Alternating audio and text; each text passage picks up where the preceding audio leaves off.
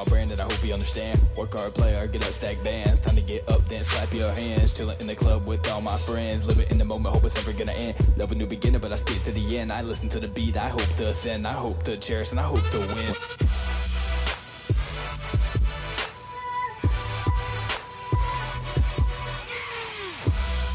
We are live for another WorthWhile Spotlight, and I'm happy to introduce our guest, Blair Garner. What's up, my friend? Good, how are you? Hanging in there. It's Good. been so hot recently, man. I tell you, in Nashville, I don't know about you, but you walk outside, it's like walking into an aquarium. I was going to say oven. It's Well, because it's hot and it's wet. It's just nasty. fair. So, yeah, stay inside where the AC is, so thank you for having it cool in here. And then as we just turned the AC off in here, we're like, we got to get sound in here. You had it on until I got here. Exactly. All good. But yeah, so owner of Mule House, Yeah. visionary behind the Mule House. Where's that located, just in case anyone So doesn't know? the Mule House is a music and concert venue that we built in Columbia, Tennessee, which a lot of, I'm sure your viewers and listeners know, is called Muletown. So we named the building the Mule House. And it's a former First Baptist church, and it's just a block and a half off the downtown square. Murray County is the county seat. Columbia is the county seat for Murray County. And there's just this hotbed of activity that's going on here, I'm sure you know about. Okay. And so we were lucky enough to buy the former First Baptist Church, 55,500 square feet, and we turned it into a music and concert venue, also built around live streaming. So I feel like it's pretty cool. done. Well, obviously, there's way more growth for it to happen and stuff, but I feel like the impact has probably been what you wanted it to be. Would you agree? Or Well, yes. I think the important thing to remember, though, is that it wouldn't have happened, it wouldn't have hit as hard and as heavy as it has had it not been for the support of this amazing community.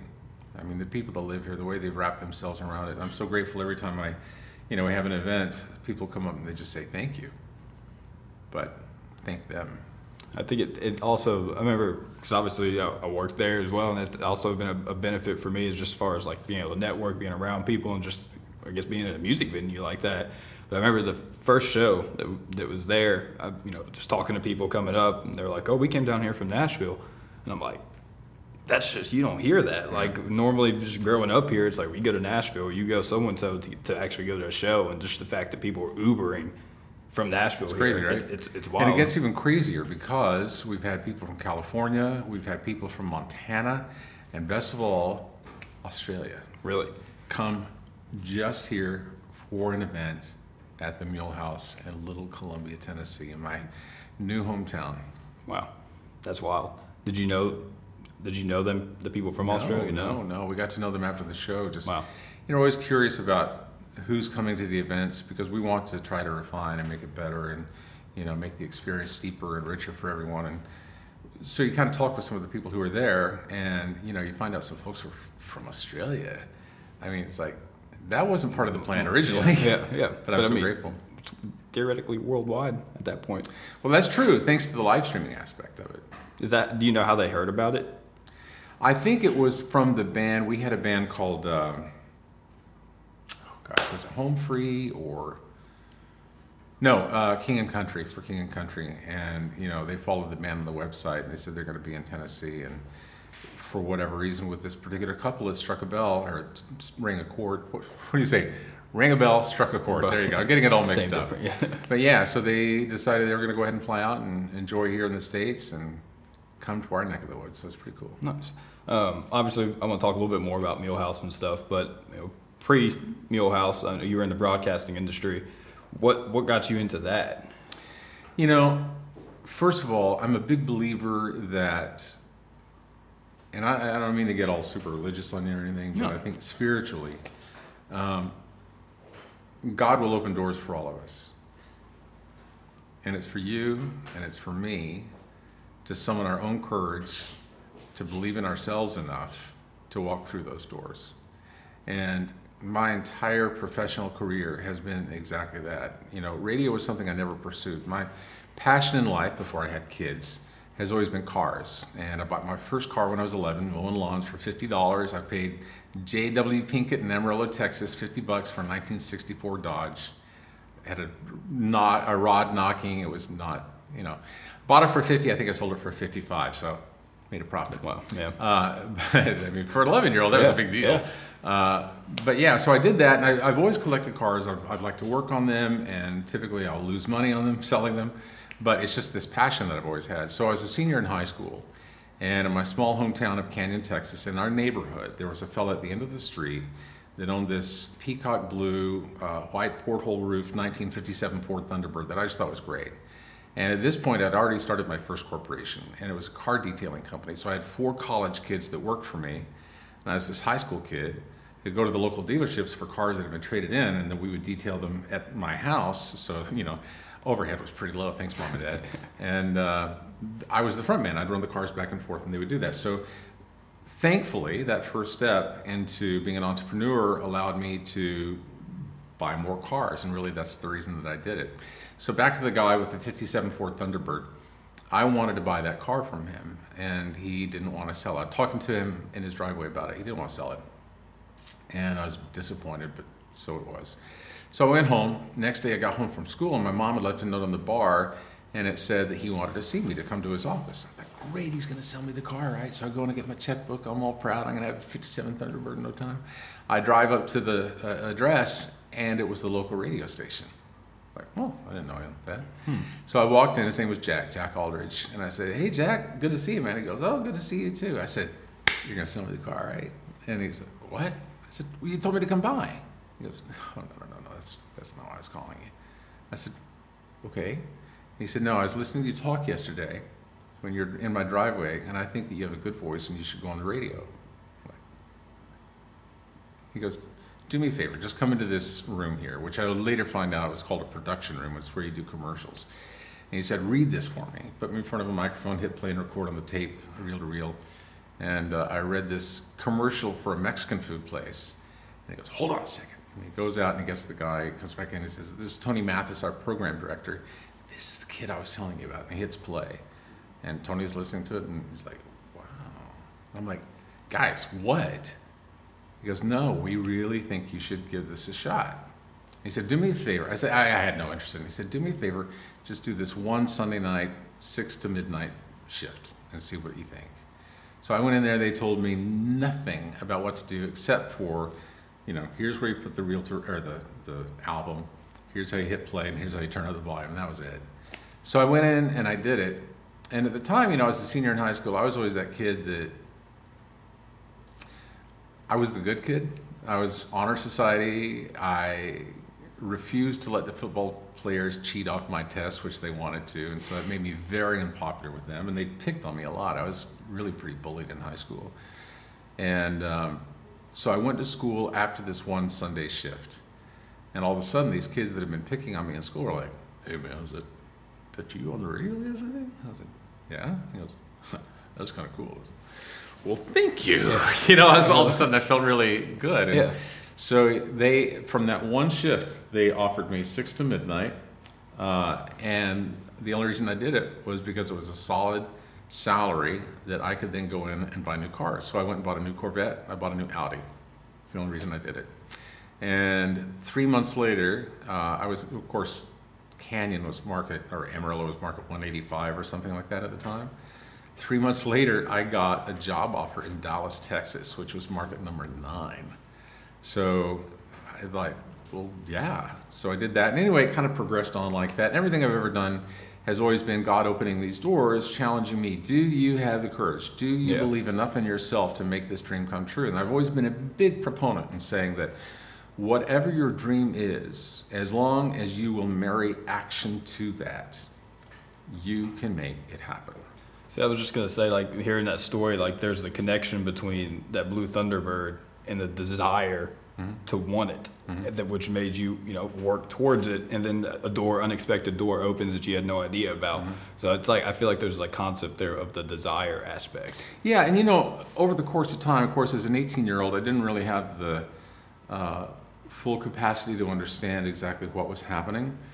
Then I was more focused on the material gain. I was focused on getting that car. Yeah.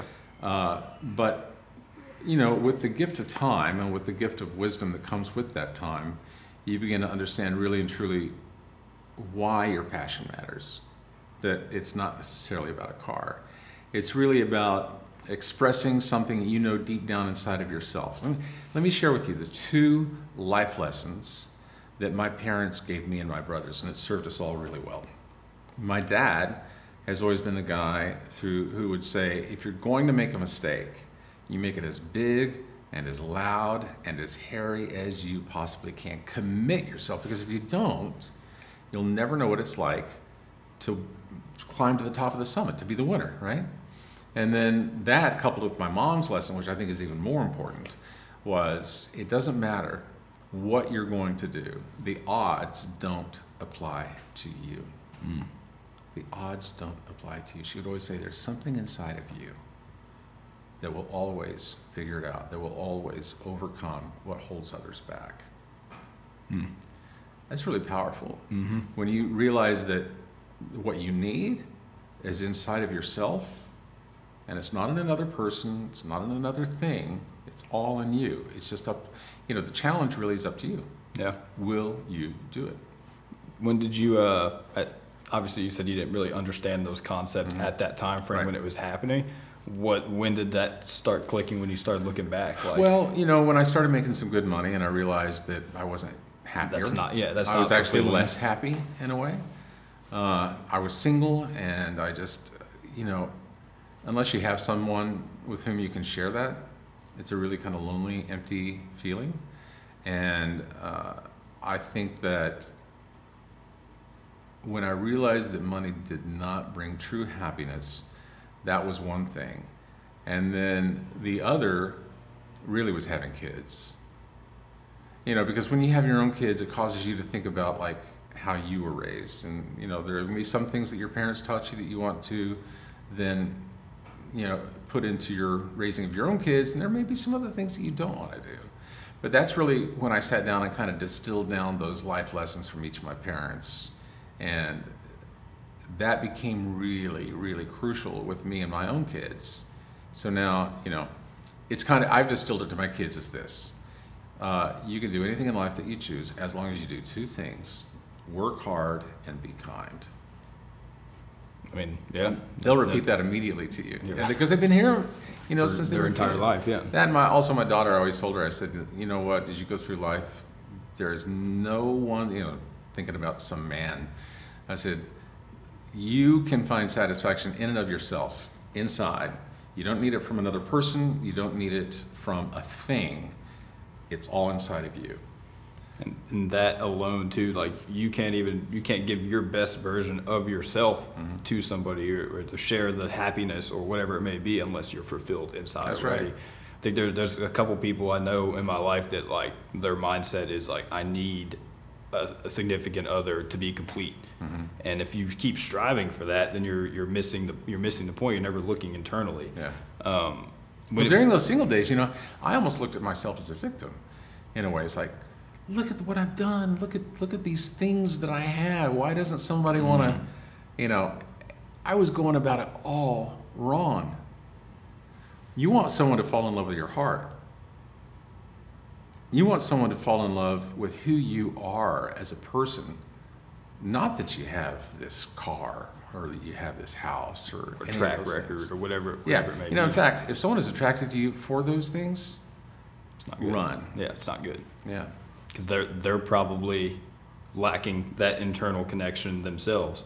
So then that's going to make the chemistry just won't be there. Well, it's all selfishly motivated as well. It's kind of like, Fair. What can you do for me? Yeah. You don't want to surround yourself with people like that. No.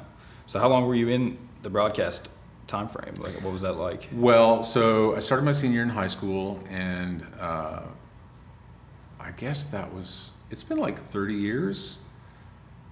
Maybe 35. I bet it's taken you though, like to places and things that you at that time frame had no idea were going to unfold. The weirdest thing is, okay, so I started, the car company was when I was 15, but then in 1993, I had been working in New York City for ABC, and my boss there, whom I now just respect tremendously. I always respected them, but I now feel as if he's a mentor and also a friend. But at that time, I would later find out that he was going through some addiction issues and was an extraordinarily difficult person for whom to work. And I was in the middle of a 3-year contract in New York, and it was not made to be. to get out of. But after several months of working, 9 months of working for this man, I found myself becoming bitter and really kind of challenging my core values of what I would and would not accept for myself. And it's kind of one of those either put up or shut up deals. So I went to dinner with his boss, also my former direct boss, and I said, look, this is just not working. And he said, well, so-and-so, this person's name, doesn't feel as if they understand you. And I said, you know why he doesn't understand me? Because the things that motivate me in life are truth, integrity, honesty, the golden rule. Those are my values, and to him, those are concepts. And I don't even think they are ones that he understands. He said, do me a favor, just give me 3 months. Mark it on your calendar, 3 months. We're working with him, things are gonna get better. And if at the end of 3 months you still want out of your deal, you can do it. So man, I went home and I marked on my calendar exactly what that day was. And I marched into the corner office with all the windows there, and I said, today's the day. He said, what? I said, no, you said 3 months. Today is 3 months. I want out. He said, are you kidding? I said, no. I said, I just need you to be a man of your word. Let me out of my contract. Did he remember telling you, give it 3 months? Yeah. Okay. Yeah. Good. And so he did, and I gave my 2 weeks. And man, I decided I was going to do it right. I had a limousine waiting for me at the end of that show that day, and it took me to the airport, and I flew home to my town of Canyon, Texas, where I'd had a car in storage, one that I'd driven in college, and I drove it out to LA. The interesting thing was, because I was still in the midst of that 3-year contract, during that time, knowing that I was going to depart, I couldn't enter into any negotiations with any other prospective employer because they then would be sued for tampering with my contract. And you don't want to get into a lawsuit with ABC. So, I was I adhered to that and didn't do anything. So flew home, got in this car that hadn't been driven in 3 years, whatever it was, and drove to LA. So to go from the afternoon drive show in New York City. Cross country. There was cross country, but the thing was, where could I go that it wouldn't be seen as a step back? Because New York City was the #1 market. The shift that I had, I was one of the top 10 most listened to DJs in America. And it's like, I don't want to be seen as if I'm taking a back step.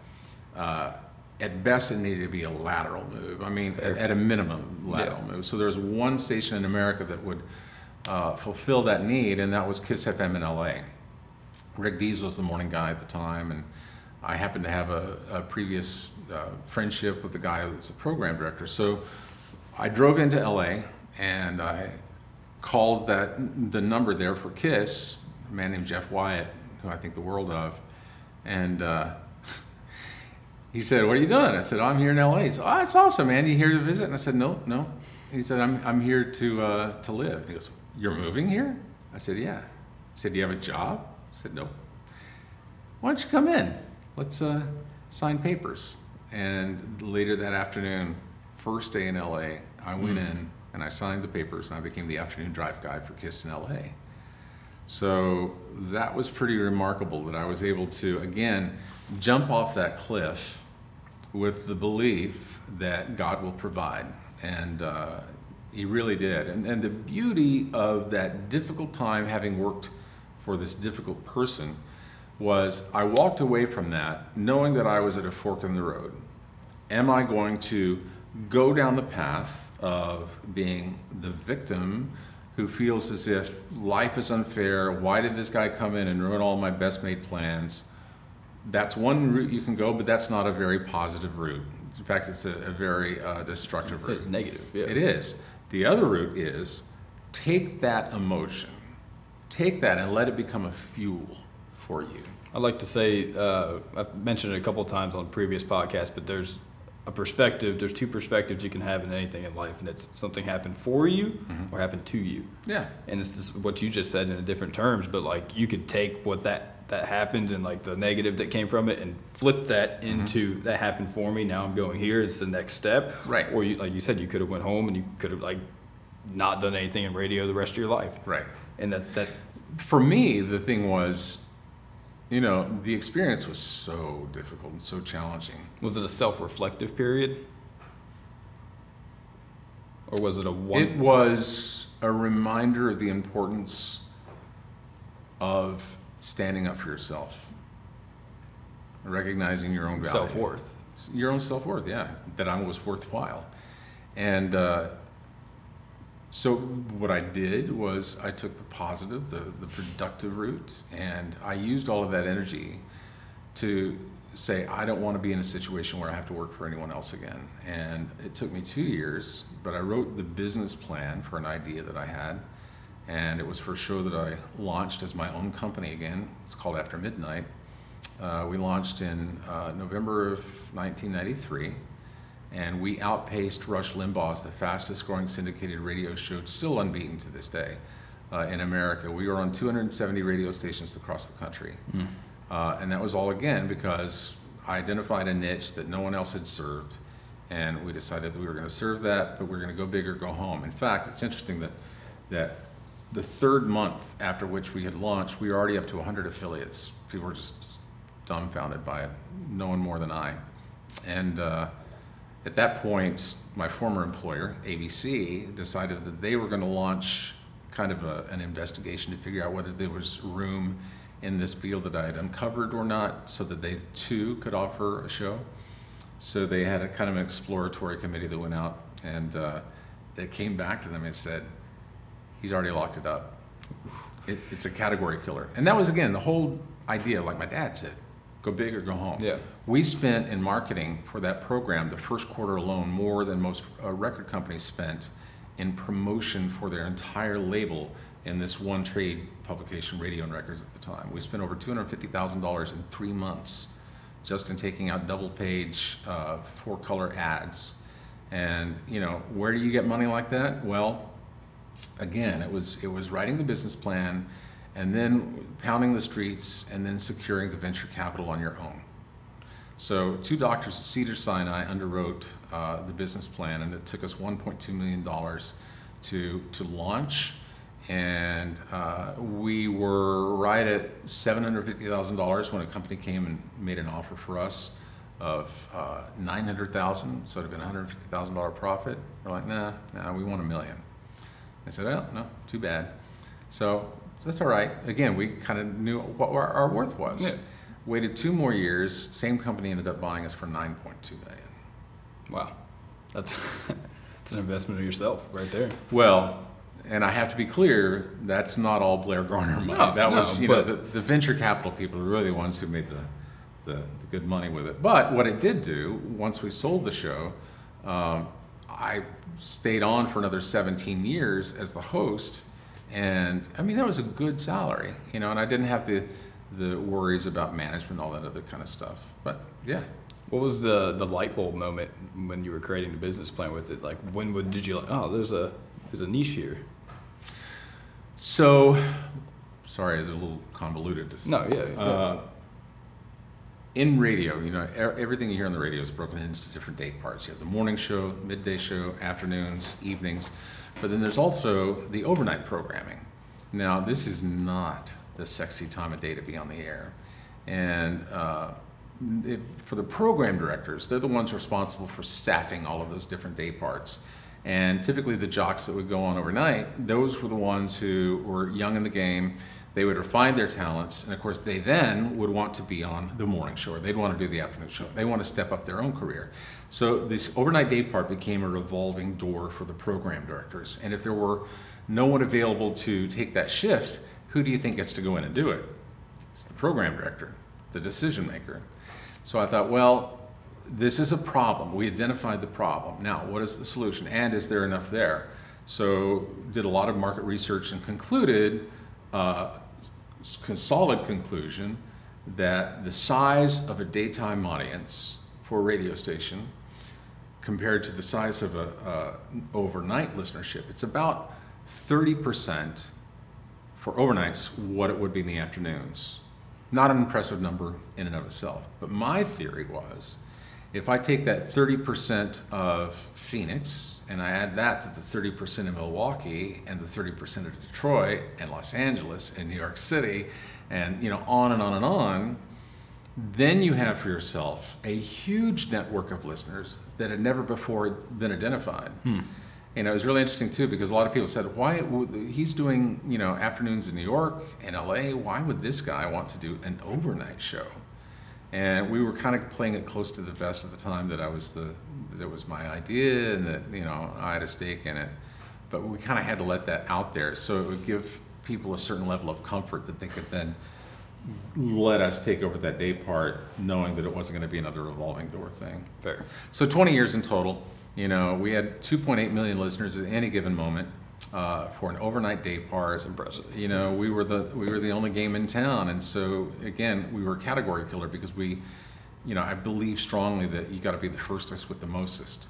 And you identified that market. You kind of created. Yeah, and that was the moment of gratification. Really, I think was that then other people were like, this was right in front of us the whole time. Yeah. How did we not see this? But it was the fuel from that negative experience in New York that led to all of that. That would have never happened. No. It never would have happened had I not been knocking on Jack Aldridge's, trying to buy that 57 Thunderbird. Fair. This color, kind of. That was that like a Tiffany blue, you'd say? Yeah, boy, I wouldn't have been quite that specific. But look at you must be shopping in the high dollar stores, Tiffany blue. Either that or you have a girlfriend that's a little demanding. I'm single, I'm good. No, it was a little bit darker blue than this, but kind of you get the idea. Nice. You were saying earlier you're like pillars of truth, integrity, and a golden rule. What's the golden rule, if you don't mind sharing that? Yeah, treat others the way that you would want to be treated. It's what we learned in church every Sunday as a kid growing up. You think that a lot of people don't do that? Majority of people? I wouldn't say the majority. That would be kind of a wide swath. But I will say that a lot of people fall into the temptation of always doing what is to their immediate benefit. And I believe that with respect to the golden rule in today's business, you earn your character by doing the right thing. And that means doing the right thing even when it's not to your advantage. Because it may be a short-term loss on your end, but in the long term, you've actually invested in the value of your last name. I told the kids, the biggest thing I'll ever have to leave you is not a house or a car or anything. It's really the value of your last name. It takes years to build up that reputation, and one moment of short-sighted selfishness can lose everything. Yeah. So I think that doing the right thing when no one is looking. I'm always inspired by people who do things for charity and never allow their name to be seen. The anonymous approach. I have a good friend who's one of the biggest selling artists of all time. And I mean of all time. Music artist? Or let's just say artist. Okay. But could walk into any building in America, in the world actually, and people know who this is. This person has done more things to help others, but it's always been, and I only, because I'm kind of on the inside with this person, it's always been, as long as you don't say, my name is never to be attached to this. Now, see, to me, this person is not doing it for any kind of self-serving reasons. No. It's simply wanting to give back. It's simply wanting to do the right thing. And I think that kind of approach toward, these people who will make a donation to something and they proclaim it from the mountaintops. Take, for example, Amber Heard, who said she's going to give all this money away, and that's a whole other story. Yeah. But you don't trumpet it from the mountaintops if you're really doing it because your genuine concern is just to help other people. It wouldn't matter if anyone knew. That's right. If it was genuine. As soon as you start trumpeting that, you're really serving your own needs. Yeah. Which is serving the ego. Right. Which is not your higher self. Right. In the spiritual world. Are you a big reader? Comic books when I was a kid. No, I always, people say, what books do you read? And I say, well, ones with big pictures. Easy to read. Which is kind of funny because my middle brother, he's the editor-in-chief of Black's Law Dictionary, the reference dictionary for lawyers all across the country. He had 2 books published with Justice Scalia of the Supreme Court. Ruth Bader Ginsburg was a good friend of his. Chief Justice John Roberts has attended my brother's speaking engagements. He was part of the advance team for Neil Gorsuch, and he read enough for everyone in the family, Mine was always more visual. I'm a very visual person. Visionary.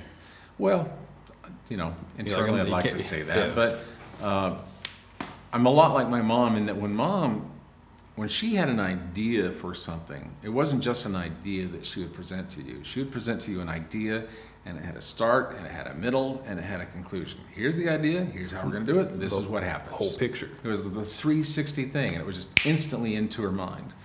And I think that, though I'm not nearly as gifted as my mom in that respect, I do have a bit of her shining through in that respect, that just because you don't see something currently doesn't mean that it isn't there, or there's not a market for it.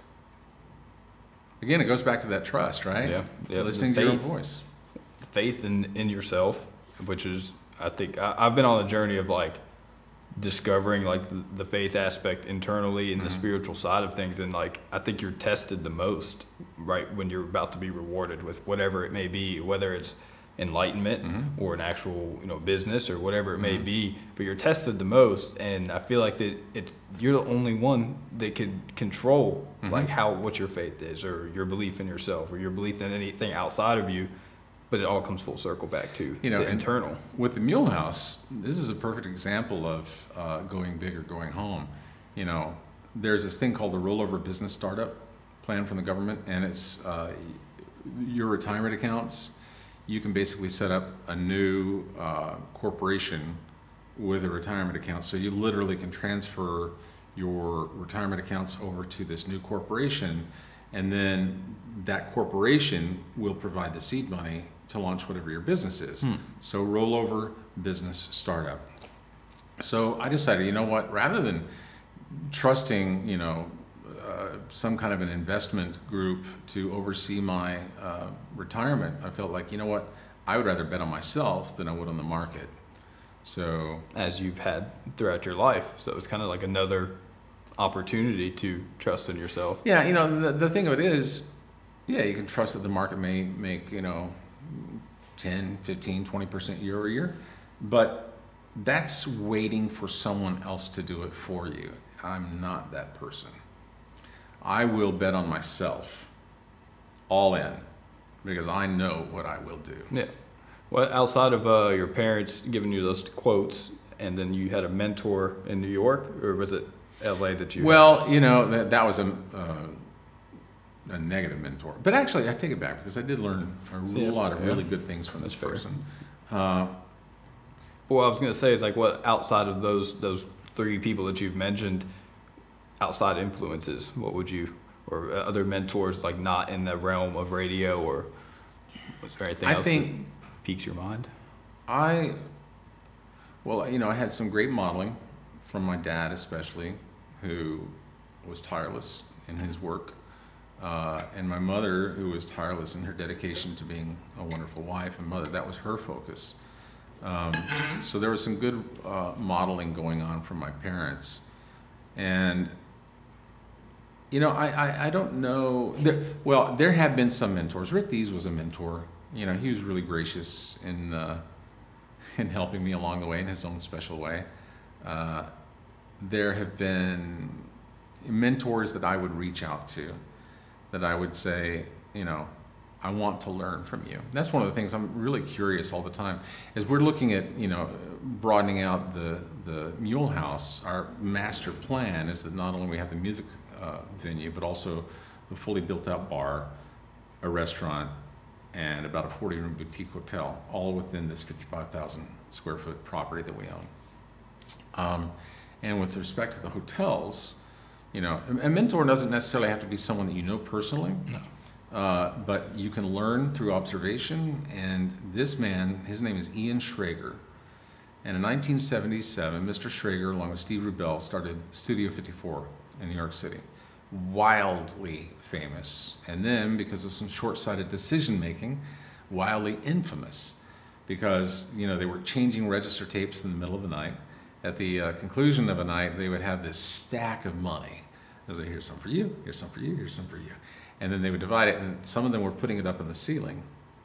And I guess the story is, and I don't really have the personal knowledge to know, but what I understand is that at some point there was a disgruntled employee that turned them into the IRS. And rightfully so. They went to prison.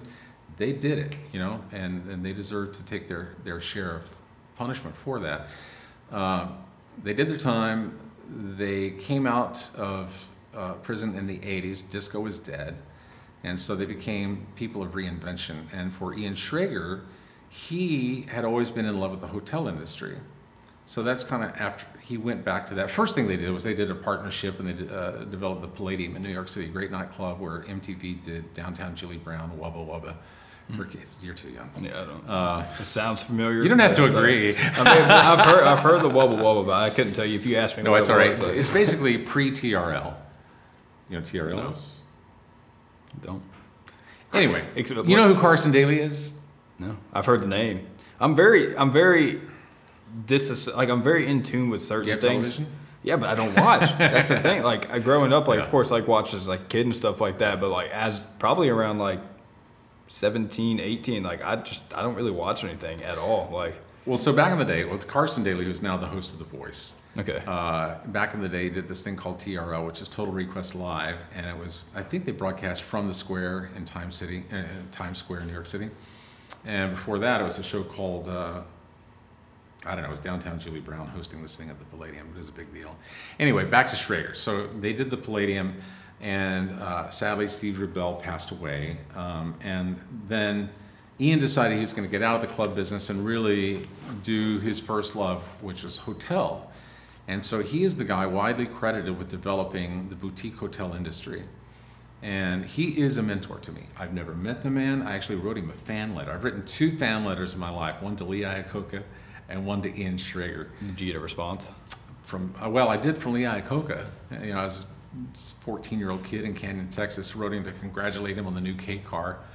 I mean, I was just such a dork. And you got a response. I did get a response. I mean, I'll never begin to tell you what that meant to see that Chrysler, logo on the envelope, and then to have this hand-signed letter from Lee Iacocca to this little kid in Canyon, Texas. Man, I treasure that thing. You still have it? Of course I do. I was about to say. Yeah. But Ian Schrager, I've watched every interview that he has ever done, and he talks about, we are in the experience economy where the real value of luxury, it used to be that, for my parents, luxury was defined as a Rolls Royce or, gold gilded ceilings or things like that. It's just so passé now. The real luxury of today is experience, and it's how you make people feel. And, Mr. Schrager is, I think, now in his 70s, but he not only speaks that, he shows it. Actions are far louder than his words. And he says in these interviews that I've watched, it doesn't matter whether he's doing a property for Shanghai or for Miami or for Kansas City, as long as when a guest walks into his property, they look around and they're like, wow. If you can get that kind of reaction from them, you've effectively transported them to a different time in a different place. And if you can do that, the economics of it all will work itself out. Yeah. And that's proving to be true here in Columbia. I mean, we went all in. There's no reason on God's green earth that we should have invested the amount of money that we have in a town that had really no previous history for being a music hub in that sense. Yeah. But again, believe in the dream, field of dreams. If you build it, they will come. That married with this idea of Ian Schrager.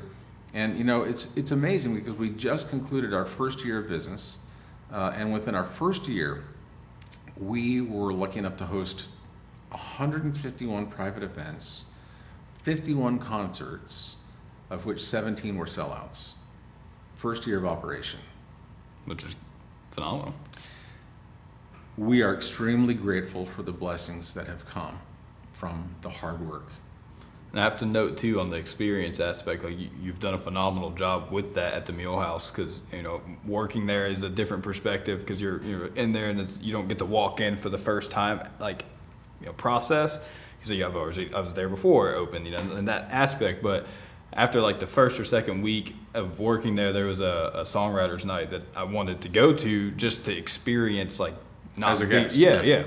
And so I remember before walking in and knowing that that's what your mindset was behind it. I really took a couple deep breaths and I was like, I want to walk in I've never been here before.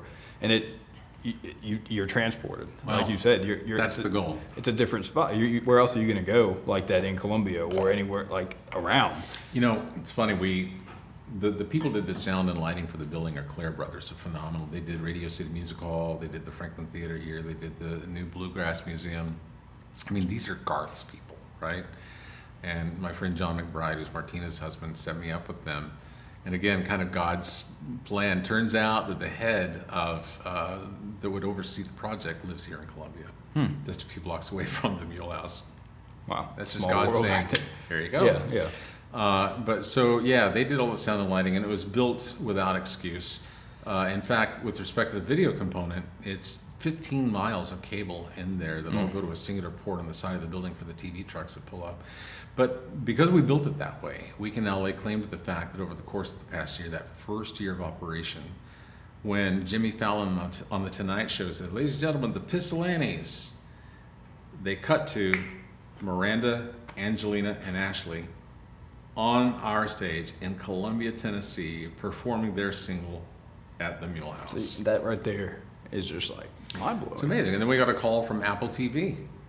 Apple TV took over the building for an entire week, and I unfortunately cannot share the names because of a non-disclosure agreement, but probably one of the most important actresses of the last couple of decades, the executive producer on this, and they filmed something which is just mind-blowing, and it's a show that will debut on Apple Plus this first quarter of next year. I was about to say, I was wondering when. Yeah. Which obviously won't say any details, but I was fortunate to work that day, and It was like a great day, just wasn't it? just being there, I was Yeah. like, "What is happening here? Like Yeah. this is crazy." That was the day they actually shot the episodes. You know, and it's so funny. The community was like, "Why are all these trailers and stuff in the back of the?" You know, because there were star trailers, their makeup, and all that kind of stuff. food, everything. Yeah. But you know, again, all that it's validation for the fact that If you build it, they will come. Yeah.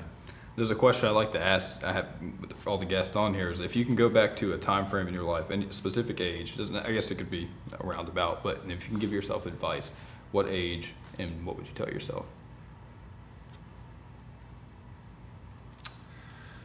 I would go back to, well, there would be one point I'd go back and say, don't marry them. Be careful. They had a song that said, this person should come with a warning label. But no, I think I'd probably go back to my junior high years. It's always problematic, I think, for anyone to grow up through adolescence, you know, especially think about today's kids. But for me, it was really challenging because I was bullied. I had a lot of self-doubt. I, though consciously didn't recognize it, you know, I'm gay, and I didn't know it then, but clearly I think some other kids in school did, and I was just rejected. I can't even tell you. But I would go back to that kid, and I would say, this doesn't matter. It doesn't define you. No, because in the end, you know, it's funny, those people who were so mean to me over the course of years, you know, I'd had a degree of success, and they would reach out on Facebook with a friend request. You remember me? Yeah. And I'm kind of like, really? Really? But of course I would always do that because it's kind of the right thing to do. We're adults. Yeah. All that. So, but I would go back to that kid and I would say, listen, you are good enough. You're great the way that God made you. Embrace that. Don't be afraid of the others. Stand up to them and believe in yourself. I feel like that in the end you kind of did do that, if you really think about it. I did. You know, and you go back and you think about any point in your life where there were struggles. I would say that's part of the recipe. I see my kids going through struggles. There was one point at which my son, you know, I have twins, a boy and a girl. They're now 18, and as a single gay man, one of the reasons I never wanted to come out is because I prayed, God, please don't let this be. Because more than anything, I wanted to be a dad. And I thought that if you're gay, you couldn't do that. But what I finally realized was that I could do that, even though I was single and was gay, and that was thanks to the gift of in vitro fertilization, an egg donor and a surrogate.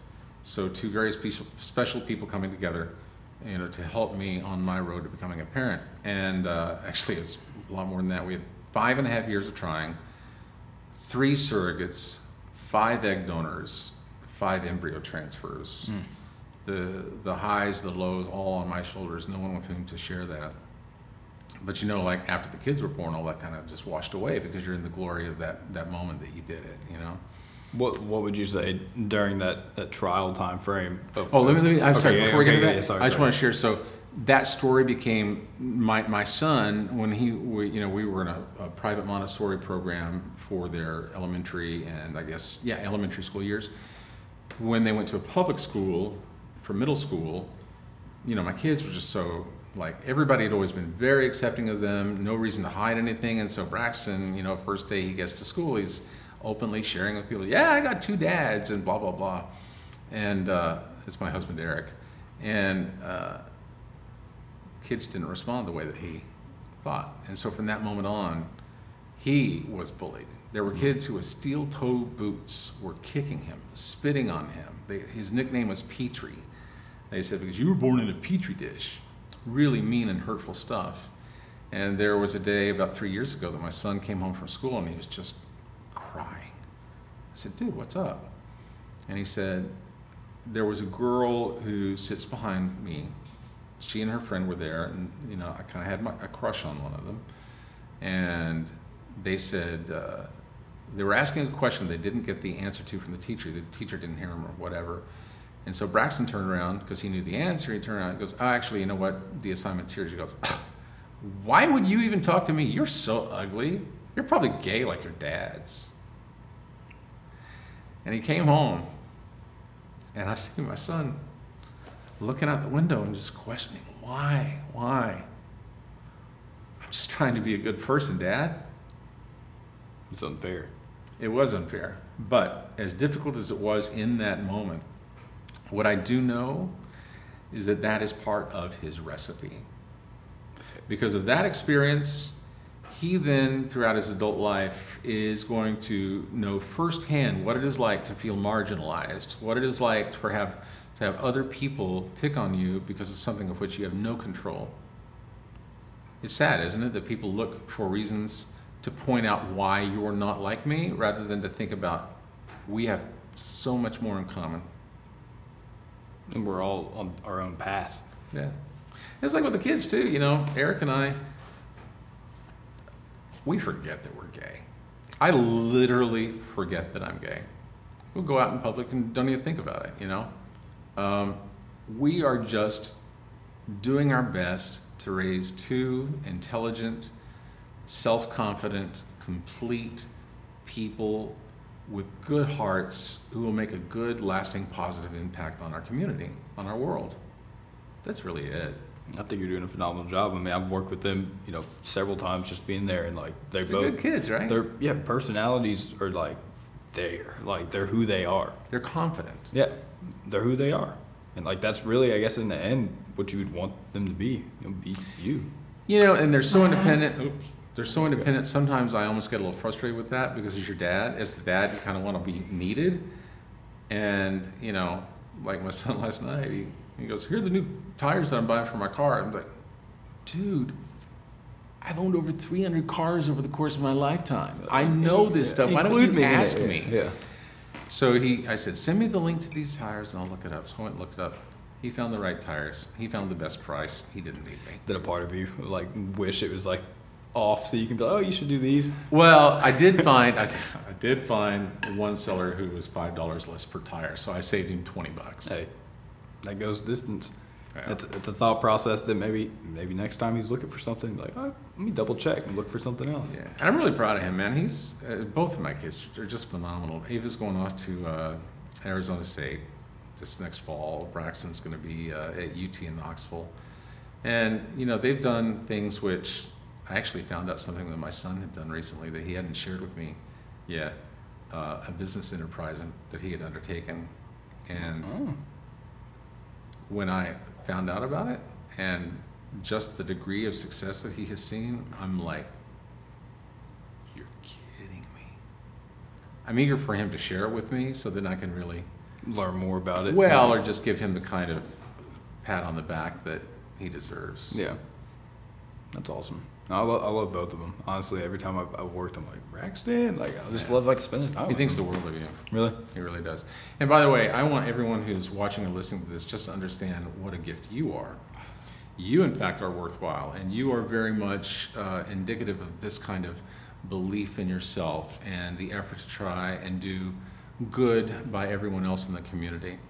You know, I don't know what it is about you that caused you to say, I've got an idea, and then to have that idea and to have the courage to marry that to action. I mean, you've invested your own money, the hard-earned money that you've gone out and made, into launching the WorthWhile brand. You have been the person to put this marketing campaign together. You have been the person, along with your team, to put this video podcast together. There are so many things so many ways about which you have approached what you are doing, that those are the hallmarks of someone doing something important for the right reason. You know, and it can be a very lonely road at the beginning until other people see the value in what you're doing. And, you know, I always say that people don't necessarily know what they need or want until they see it or they hear it. So the burden of carrying WorthWhile has rested squarely on your shoulders, your belief in doing the right thing, and your effort getting it to a place where then others can look at it and go, I didn't know that I needed that, or what a cool brand. Here's someone who's trying to do something to affect the good in our world. Mark, So you're a shining example of that. All of the things that I, you know, you're asking me about, I could be asking you about.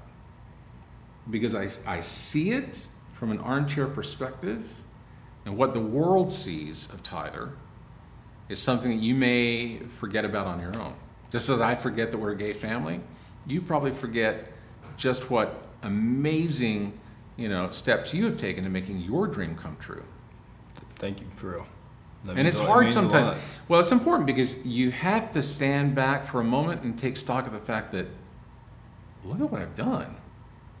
You know, not to pat yourself on the back, but just to be aware, to understand that you're on the right path, and that then can become the fuel to take you to your next level. I do want to touch on, like, the lonely aspect, because, like, it takes a level of commitment that, like, this is what I'm going to do. And, like, I made that decision. Like, there was a relationship I was in a relationship for 3.5 years, and, like, I don't date people like that. Like, someone has to really catch my eye, and, like, I'm mission driven. Like, if you don't mix in with what I'm doing, then I'm not gonna, like, spend my time on that. But I went through this breakup, and it really, the decision really stemmed from, I can't be in a relationship and focus on growing this brand and grow the ways I need to grow. So I made this decision based off of the brand. And, like, at first, you know, I was like, all right, this is what needs to happen. But then I started really thinking, I'm like, how many decisions have I made thus far based off the brand versus what I want? And then that really just, like, I don't even know who I am. But I'm pushing a brand that's about being yourself, and I just started bartending at Southern Tray. I got to put a smile on all the time, like, make people happy, which is cool. But, like, internally, I was depressed. I had no idea who I was, and I'm trying to preach this message, and it really, even getting into, like, they say the money's the root of all evil. Like, that, I now understand the concept of money, and it's a tool, and it's really just shines light on who you really are. But, like, at that time frame, I'm like, I'm growing a business that you're supposed to make money with. And, like, See, to me, you're not doing it for the monetary gain. You're doing it for something far deeper than that. And, you know, as far as the loneliness is concerned, during the 2 years that I was in LA after having gone through all this stuff in New York, that I lived in an apartment complex with Mario Lopez and Leah Remini, and we had this gang that Tiffany Amber Thiessen. It was in Burbank, California. There were a lot of younger hopefuls that lived in the building. Now, my world, of course, was concerned with radio, but these others were aspiring actors. And it was a really good time, but there were so many nights, because we did everything together. There were so many nights that, hey, we're going to go play volleyball or something down at the gym. Do you want to go? And although my immediate gratification really, really wanted to go, I would say no. And instead, quite literally, I was on the floor of my kitchen handwriting my business plan and refining, and I turned down so many opportunities for that. Like my brother, you know, here he is arguably one of the leading authority in legal writing in America or the world today. I mean, you see him on C-SPAN, he's on 60 Minutes. I mean, he knows what he's doing. Yeah. But when he was in law school, his fellow students, you know, he said they invited, say, let's all go watch the Super Bowl at the sports bar. And although Brian would really have loved to do that, at opportunities like that, he saw that as his opportunity. Like, this is when they're taking their eye off the ball. I'm going to use that time to advance my mission. And that's why when he got out of law school, you know, he only practiced for 1 year before his first dictionary was published. Wow. Dictionary of Modern Legal Usage by Brian Garner, B-R-Y-A-N, Garner, if you want to look him up. I mean, he's now got, I think, over 30 books published in the legal field, you know, and he's referenced in writings with the Supreme Court. So he took that time. It's funny, it popped in my head with, like you said, people were going to watch the Super Bowl and they're taking their eye off the ball. Mm-hmm. Ironically, they're going to watch. And it's a different ball. Yeah. They're watching somebody else's ball. Yeah. You know, and it's like what you said, those moments where you have to have the conviction of saying no to other opportunities because you have a greater mission, that's what I'm talking about, the loneliness. Yeah. You know, are you familiar with the second marshmallow? No. Is it a book or is it a No, analogy? it was actually a study that was done many years ago, and I think they did it primarily with 3- and 4-year-old kids, who they would put him in a room just like this, and there was a table between us and the interviewer or whatever, just talk to them and kind of get them at ease. Oh, you know what I got for you?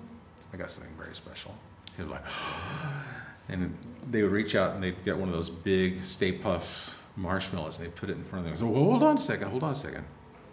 I have a challenge for you. You can eat this marshmallow right now. It's going to taste so good. You're going to love it. You can have it right now. But I'm going to leave the room. And if you can wait for 10 more minutes, I'm going to give you 2 marshmallows. So eat the one that you want now, or hold back, wait for the second marshmallow, and then you'll get 2.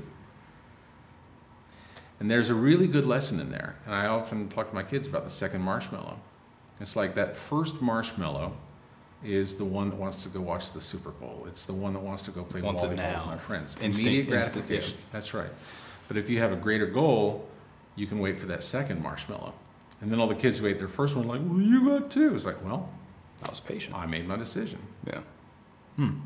I honestly, when you started telling that story, I thought you literally were saying that you had something for me.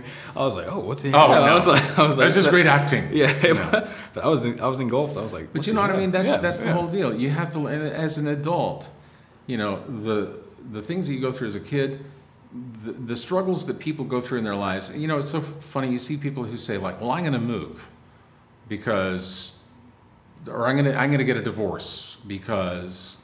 And what they don't realize is that a lot of those issues are within them. So when they move or they find a new relationship or whatever, it arises again. Same old thing. You got to do the work internally.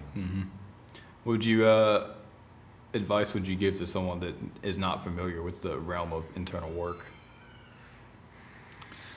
Well, again, it goes back to making a choice.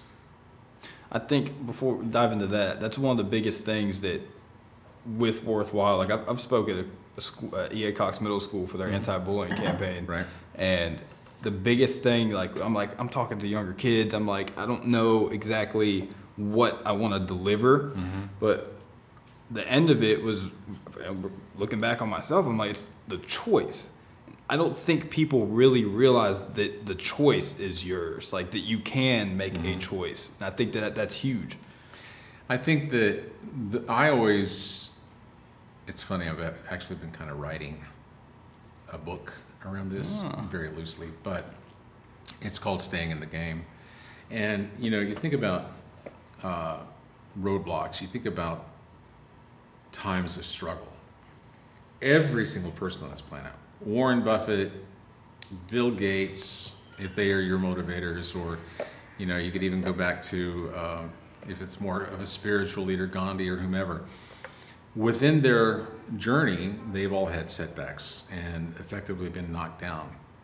And I think that when life knocks you down and you're on that mat, this is where you decide who you are. If you are knocked down on that mat because of something external to you has caused this to happen, and other people are like, ooh, man, that's just sucks for them. Yeah. The decision is yours. You can let that moment of being knocked down define you, or you can say, this will not define me. What will define me is the fact that I summoned the courage to get back up and to show what I know I can do. And that moves mountains. It does move mountains. And, you know, from that moment, that loss, that setback will not define you. No. I was actually reading something literally this morning about that very thing. Every successful person on this planet, part of that journey is always when something doesn't work. The person who understands that, you know, all that is just a challenge to get back up, the person who understands that it's within their control, those are the people you never think about. Like I'll talk about Leah Remini, my friend who, you know, she was, when we met, she was on Saved by the Bell and then later did King of Queens, and, you know, now this, the Scientology thing, which she's wrapped up. There's an interesting story there. But, you know, you think about Leah and, I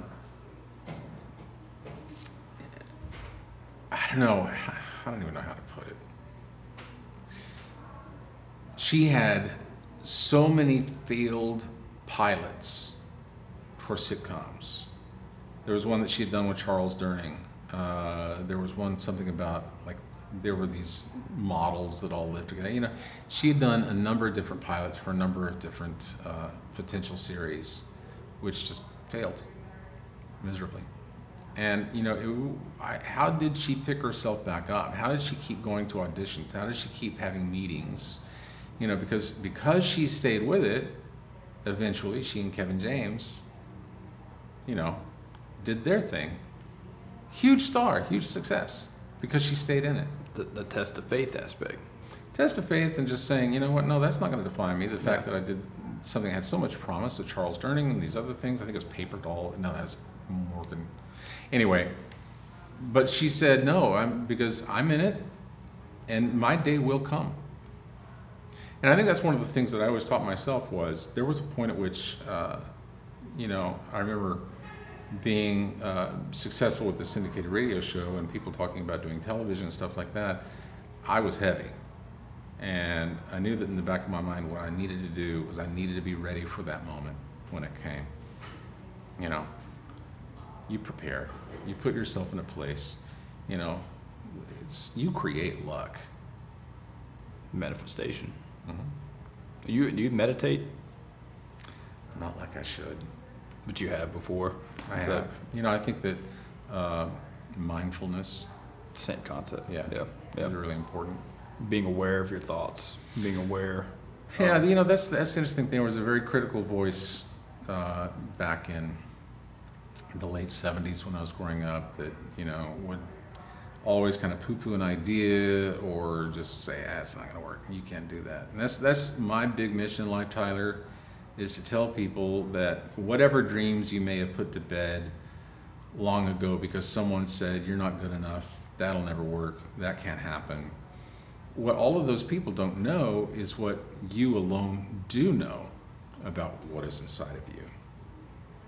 And all you have to do, those dreams did not die. They may have just been put aside for a bit. Put to sleep. Temporarily asleep, yeah. And then you've summoned the action, the courage to put that into action, and then your dreams become alive. And then all of those people who said you can't, it's not good enough, it's a bad idea, those are going to be the ones similar to me who have the Facebook friend requests. Be like, you're so lucky, or I worked my ass off. Yeah. I did what other people said they couldn't. Every single thing in life that we have is because someone had a dream. You think about, someone had a dream, to make a container that would hold a hot or cold liquid for an extended amount of time that you could then carry around. They built the Yeti. Someone had the idea that we should be able to capture the video of what you and I are doing right now. So we have Audio too. video gear and audio gear. Someone had an idea. Steve Harvey told a great story one time. He said that, at some point when we were growing up and you're on a phone call and your dog gets loose in the backyard and you try to run out and get the dog, but the cord stuck to the wall. Someone said, wouldn't it be great if you could be on a phone where you could literally go out and chase your dog without being tied to the house? Cell phones. Orville and Wilbur Wright thought, wouldn't it be great if we could fly like a bird and get to another place in a far less amount of time, in a much reduced amount of time? We got the airplane. Doesn't matter what you're thinking of. Someone once had that as an idea. And what did they do? They took that idea, they married it to action, and they saw it through. And that's what you and I and every single person on this planet can do. But you have to let go of those voices that, like I was saying, that critical voice that I was hearing back in the late 70s. It wasn't until the mid 2000s that I finally realized, why am I letting this voice from so many years ago, why am I allowing that to affect my thoughts Now. Yeah. First of all, the person didn't have the right to do it back then, but why have I given them the ability to continue permeating my thoughts? And it's tough because you have to actively be self-aware enough to call it out when that happens, and similarly say, no, you can't do that to me. Yeah. And you don't even have to say that to them or that voice. You say that to It's all to yourself, yeah. What you Because allow. again, actions will always be louder than words. That's well said. That's well said. Well, I'd love to give you this gift right here. What? You want to go ahead and open her up? Yeah. Printed I last just night. thought it was a good looking. Yeah. That's what. So I asked you those Oh, colors. dude, are you serious? Yeah. I got my own WorthWhile shirt. Printed it last night. Oh my gosh. Wait, what? You have your own printing? I do just stuff at home. Yeah, I do one-of-ones all the time. So you invested a lot of money in your Oh, game. yeah. Look at that. And you said blue and black That's why you asked me my favorite colors? last night. Yeah. That's crazy. So this is literally like a one-off? Yeah, one-of-one, and that's where I made these. Their individualities. So, when the holidays approach, and to everyone whom I've said, believe in yourself, know that you are good enough just the way you are, I can go to, what's the website? They're not on the website. I usually do them word of mouth. Like if someone asks me or they Really? ask about it, and I'll be like, "What's your favorite colors?" And yeah. But if someone is watching, and they think this is the perfect way for me to tell someone that they are worthwhile, where can I send them? So I want to start finding a way on the website that you can have an interactive approach where you can create a shirt in a sense where you pick the Oh, kind of like and then- Adidas was doing with their, or Nike was doing with their shoes. Yeah, where like you pick the ink colors and like the way I print them, I can use those same colors every single time, but it's going to be different. So it was a matter of like I tried doing it on Shopify before where it's like my alternate or my route ended up being you'd have to pick the shirt and then go in the notes and type what color you want. And like as efficiency, people are not going to do that. So I kind of let it go on the side, and I've just kind of always just done it word of mouth wise. I'll bring them to like events and stuff like that, like stuff I printed, but I really like to make them almost like personalized gifts. I mean, that's what you were thinking about. Okay, so I have a challenge for you then. Today is June 26th, Yes. something like that? Yeah. 2022. My challenge is for you, within 90 days, to have that function up and running on your website, so that in time for the holidays, people can go and they can order these shirts. Challenge accepted. I want you to put the action with that dream. I'll send you the link as soon as it's ready. Good. I'll hold you to it. Fair. And everyone watching, he's going to have it available for you so that you can order the shirts for the holidays. Okay? Because it's a great gift and it's an important message to share with the people that you love. Now you have no way of backing out. No. Well, thank you so much for coming. You're so on. welcome, my I friend. appreciate Thank you it. for everything. I really, Thank you for doing what you do. It's inspiring. Thank you. You've definitely inspired me in different ways. So Nice. well, everyone, thanks for watching. Never forget that you are worthwhile and always strive to be the best version of yourself you can. Thank you for tuning in to this week's Worthwhile Spotlight. Our goal is to motivate people to become the best version of themselves possible through the power of storytelling. Our stories are written by the things that we experienced growing up, and these experiences, negative and positive, shape who we are and what we stand for. The beautiful thing about your story is that you get to decide how it's told. So as a diamond in the rough of life, hang tight and let your light shine bright.